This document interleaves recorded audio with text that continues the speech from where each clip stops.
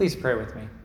Lord God, thank you for the gift and blessing of this day, for your holy and life-giving presence here with us, Lord, for the hope and joy you have caused to dawn in our hearts. And we pray, Lord God, that you would speak to us. Lord, there's so much competing for our attention in this world.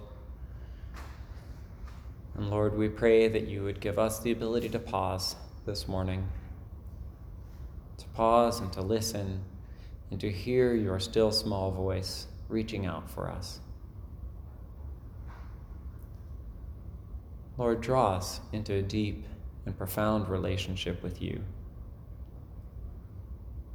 Lord, bring joy and peace where we are frustrated or lost. And fill us with your hope and your grace. And we pray this in Jesus' holy name. Amen. Please be seated. Morning. It is so great to see you all today. Now, as many of you know, this last week, 10 of us from Emmanuel traveled to the great city of Tijuana, Mexico, on a mission to do several things. We were going to do medical clinics and dental clinics and kids programs. We were going to paint the inside of a church, and we were going to dig a foundation. Right, you have with you many of those great foundation diggers here today. If you need any work at your house, I'm sure they'd be more than happy, especially if it involves digging in lots of rocks. That's something we're very fond of. Although the hardest worker of us all, Cecilia Chan, is not at this service. She was already at the 7:30 this morning and signed up for several different tasks to do more foundation work. I'm just kidding. She didn't actually sign up for it, but she was seriously a hard worker.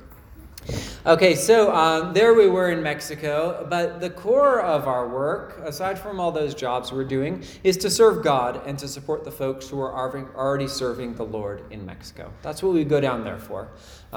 We don't do independent work. We go and we seek to serve with missionaries and church groups who are already doing work to serve the people of Mexico in the Lord's name.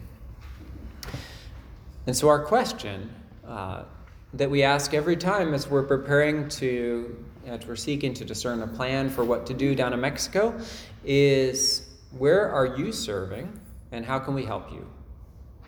Right? We don't want to do something new or something fresh necessarily. We want to do what is in line with the work that these permanent missionaries are doing down there. Not to drag them into something different, but to find out how to care for them and bless them in their work. And so we found ourselves a week ago today, serving with a team of Mexican dentists and dental assistants, a Mexican doctor, and in conjunction with a Mexican Baptist church in a neighborhood in Tijuana. Now that Baptist church, had set up a stage and some huge speakers in the park right next to an enormous street market where you could go and get everything that you might want on that Sunday morning. You could get some electrical wire, you could get some fresh fruit, you could get yummy carnitas tacos, you could get anything you happen to want. Tail lights for your car, right? It was all there available for you. And so, needless to say, this park where we were setting up was electric with activity. We came on the scene and we parked our van right there in the park. I don't know if that's how it got its name. And we were unloading our gear and we began to set it all up. There were in our team, like I'd said earlier, 10 of us gringos, 12 or so of the dental folks, a Mexican nurse and her mother and her husband and 2 children who work with us every year. They're from Central Mexico and they come out and they serve with us during the week. And then a pack of folks from the church as well. All there trying to set up our stuff in this little dusty wedge of a park, surrounded by a packed road and a street market. Did I mention the stage and the speakers already? They kind of loomed large over this Sunday morning. The stage was flanked. It had all been handmade. The stage had been handmade, right? They built it right there. Plywood and 2x4s, put it right together right there in the middle of that park. And it was flanked by a stack of speakers on each side that looked like they were ready to fill a structure like the Oakland Coliseum with sound, right? I mean, they were incredibly huge speakers. And they were getting their money's worth out of them that Sunday morning. I think it was turned up to 11 in homage to Spinal Tap, right? There was sound everywhere. You could see like the dirt vibrate on the ground. I mean, it was incredible the amount of sound. Now, in the midst of this auditory onslaught, we English and Spanish speakers were trying to set up a giant tent. And when I say giant, I don't mean like Coleman size. I don't even mean the big ones you can buy at Costco. I mean like 40 feet long and like 12 feet tall. This thing is huge. And none of us had set it up in years, right? And it was not a kind of tent that goes up naturally, right? It's made of all these different pipes that all look the same but are different lengths. It's got these joints with like 4 different protrusions on them. It has all kinds of different things in there. And nobody's entirely sure how to set it up because it's been years since we've done it. And in those intervening years, pieces have gone missing. And the third thing is that there were no instructions. Right? So there we are trying to piece this together. The sound from the speakers as they're booming some Christian rock just is going. We're trying to yell across this giant 40-foot structure at each other. And it's like Mexicans and Americans trying to figure out how to work together and put this thing. Everyone has their own idea of how it's going to go together. It was chaos, right? Total chaos. At this point, let's pause for a moment and look around the park together. Right? Earlier in that day, as soon as we had unpacked our stuff from the vans, I had set up a pop-up tent and a couple tables to be used for children's activities that we had planned for that day. You know, I'd set it up. I wanted to have shade and have plenty of space for the kids to be able to do the arts and crafts and read Bible stories together. I wanted to make sure that was going to happen. And I looked over at that tent, that pop-up and those tables, and I noticed that they were moving. They were moving. Now, it wasn't the speakers this time, but it was the dental clinic were commandeering those supplies, right? So the chairs were leaving the tent, the pop-up was moving, and it was all being absorbed into another aspect of the ministry. And when I saw that tent and those tables being taken away, I went to like right there. Right? You know where right there is, don't you? Or maybe you don't. You probably never get there, right? But some of us do. Some of us have to confess that we get there, right? That place where you feel the grip on your emotions begin to loosen, right? You feel it go from like steady and firm in your hands to like just maybe your fingertips or maybe just your fingernails or only a couple of them holding on, right? And you're starting to shake. Your hands are. You realize that just the smallest nudge or the next bass tone can put you right over the edge, right? You know that feeling. And there I was, watching my plans fall apart and fighting with that crazy tent. What was going on? I mean, I was there to serve and to support and to sacrifice for the glory of God, and here were these other folks getting in my way. Right? Getting in my way of serving. And it was at that moment, that God in His grace stopped me.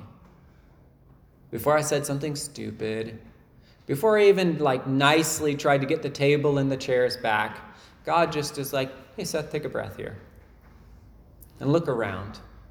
And so I kind of came out of my head and came out of my anxiety and frustration, and I looked around the rest of the park. Because I'd given it a cursory glance when I'd come, but I'd immediately become enmeshed and immersed with the work that we had to do, right? All the tasks for the day. And as I looked around the park, I began to really see. And I realized that just on the other side of this massive tent that we were putting up, the church had already set up 2 other like pop-up tents. And inside those pop-up tents The church had already set up a clown who was painting faces. And now, despite my fear of clowns, I took this to be a good sign. Right? The clown was there painting children's faces already. And there was a woman giving darts to kids to throw at a balloon wall. What a great activity. It was especially fun later when I was kicking the soccer ball around and kids would run right in between the thrower and the wall. That was especially a good turn of events.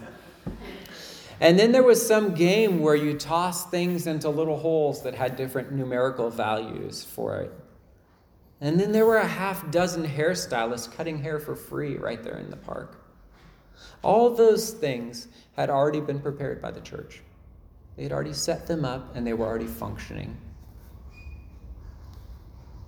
Why had I come to Mexico? To serve. Who was I called to serve? God and the people. But I'd gotten that all screwed up and become totally fixated on my own thing. In our gospel passage for today, there's a similar situation. Martha's working hard to care for Jesus, to make lunch, to clean up the house, to get things ready. And what's Mary doing? Nothing. Nothing, right? Just sitting at the feet of Jesus and listening. The passage tells us that Martha is distracted by her many tasks. Those things she is doing for Jesus are not making her feel better either, because she is fretful and disconnected. And she complains to Jesus in the midst of her anxiety and frustration. She says, "Lord, do you not care?" What a great line, right? "Lord, do you not care that my sister has left me to do all the work by myself? Tell her then to help me." She sees that the thing that she identified as most important is not getting done. And so she brings it up to God that Mary should change what she is doing and come and help her. But instead of chastising Mary for being lazy and unhelpful, Jesus answered her, "Martha, Martha, you are worried and distracted by many things. There is need of how many things? One thing. Mary has chosen the better part, which will not be taken away from her." Now, Martha's work is not wrong. Martha's work is not bad. It's just not necessary at the moment. And the better part, the part that her sister had chosen, was to sit and to be with Jesus, to listen to him, and to connect with him, and to develop a relationship with him. In Mexico, I had chosen a part that I was focused on. It was the part I felt that I needed to champion because no one else was going to do it, right? I had to go and do this. I was going to care for the kids. Jesus showed me that part had already been taken care of. And the greater part was to support the work that he was already doing there, to sit at his feet and to learn. And that afternoon, in that dry patch of a park, as the sound of an evangelist's voice boomed through those speakers, and under that massive tent, which against all odds did go up and did provide shade, 6 people committed their lives to Jesus Christ. Martha, Martha, you are worried and distracted by many things. There is need of only one. Mary has chosen the better part, which will not be taken from her. Let's pray. Lord God, thank you. Thank you for being the God who remembers all things, Lord, who does not forget the outsiders, Lord, who does not forget the hurting or the downtrodden. Lord, you are the God of grace and mercy. And you choose, Lord God, in your grace to forget our sins. And we thank you for this. Lord, you call us to serve you in this world, and yet sometimes it seems so hard to discern exactly what we should do.